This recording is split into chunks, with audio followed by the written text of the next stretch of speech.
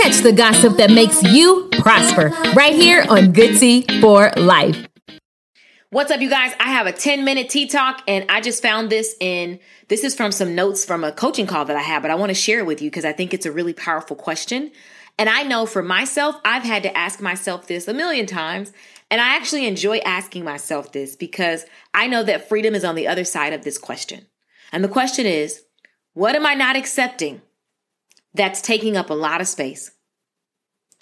What am I not accepting that's taking up a lot of space, that's causing so many inconsistencies in the very areas that I really care about? I'm going to say that again. The thing that I'm not accepting, and it's in the back of my mind that I know I should, choose to accept it or do something about it. But because I won't make a choice, because of my indecision, it's causing me to have inconsistency in different areas of my life that I actually care about.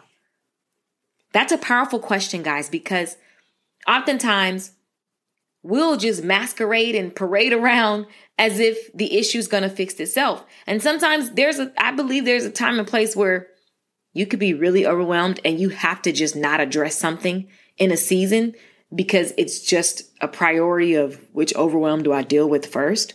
That's a real thing. I've been there. And then there's just times where you need to face the facts. Face what it is, look at what it's costing you, and make a decision to either get help, to either let it go, right? You have to make a decision because indecision is draining, and we wonder why mental instability is extremely high, and everybody's labeling themselves as all of these titles of, ADHD or anxiety or overwhelmed and depressed and all these different forms of oppression. And, as a believer in Christ, it's not that you can't get depressed or oppressed or grieve or anything like that. God gave us emotions. But our job is to take our emotions and filter them through the lens of God. There's a scripture that answers every situation of life. You'd be surprised. And when we begin to understand the scriptures, we know how to deal with the things of life. And there's a godly way to respond to emotions. There's a godly action to respond to how we feel. How you feel is not the thing that's bad. If you want to admit I'm depressed, I am, feeling whatever, that's not the sin. But what you do when you recognize the state that you're in, that's really what God is looking at, guys. And I'm not calling that a sin. I'm just saying, look at what God is looking at. See things the way that he sees things. And you'd have to actually care to do so because it means that you have to study the word and you have to be a student of the word. Not because you're going to get a treat at the end every day, but because you want to know who your God is and you want to navigate life with wisdom like Solomon, right? Solomon said, hey, I got to manage all these people. I'm the king. I need wisdom so I can handle all of this. And then God gave him wisdom and everything else. And so it's a matter of the heart and our desire to want to get to know God that will give us the supernatural abilities to not be stuck like the rest of the world. Why are believers trying to be in groups and titles and carry on the way that the non-believers do in this world?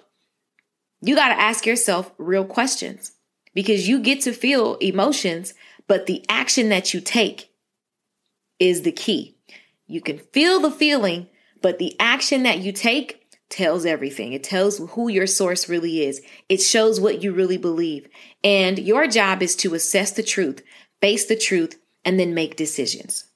And it's interesting. I'm reading the 1 Kings, chapter 18, I believe. Yeah. Chapter 18. I was looking at it this morning and it's like that just dropped in my spirit during prayer.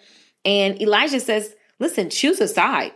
Like you're going to be for the Lord or you're going to be for Baal, however you say that idol's God's name. But he's like, choose a side. And the people were quiet. The people of God were quiet instead of making a decision. And the end of that story is they got in trouble for not making a decision. It cost them their life.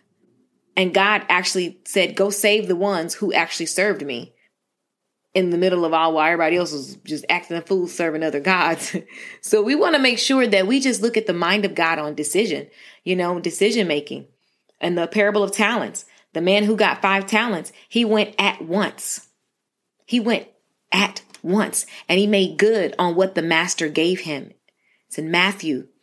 He literally gave him 5 talents. He went at once, turned 5 talents into 10 talents.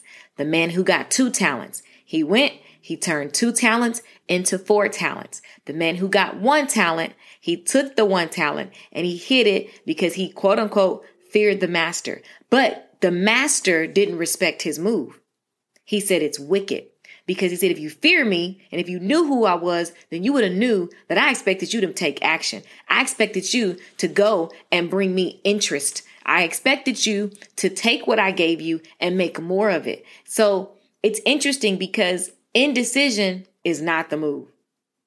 Burying your talent, whatever that talent is, doesn't have to be singing and dancing. Whatever skills you have, whatever, even our mouth, our voice.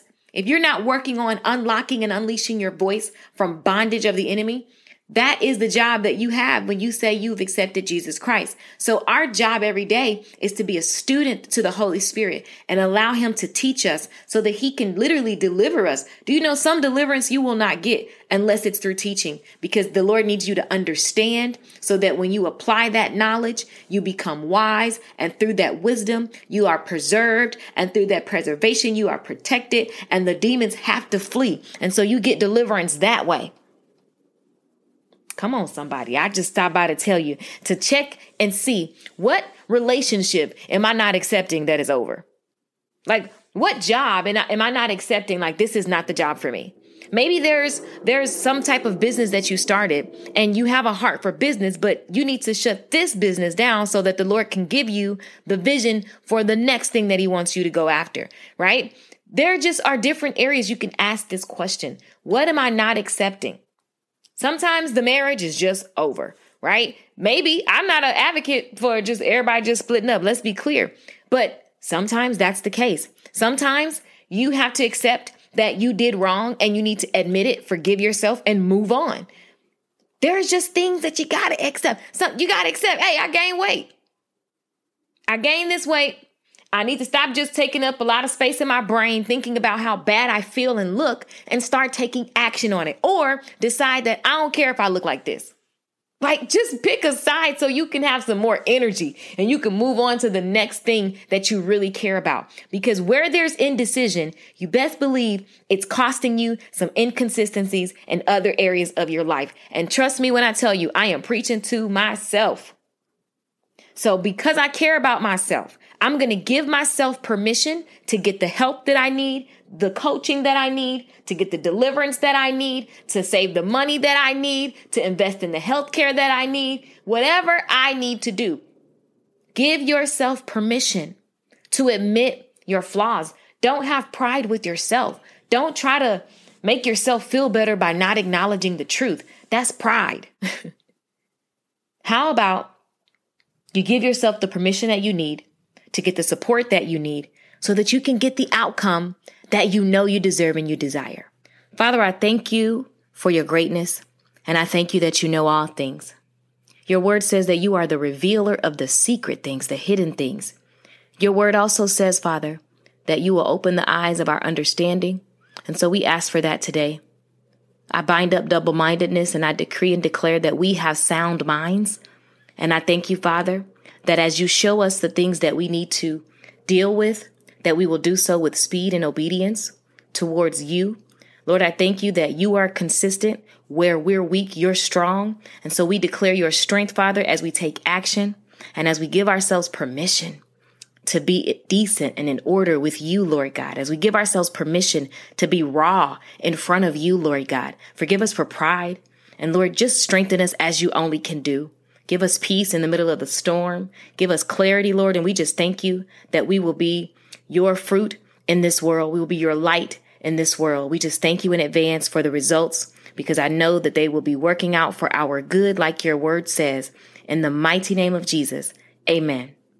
I want you guys to find me on Lakeisha Michelle Ministries on Instagram and let me know if this episode touched your heart and what are you going to do because of it.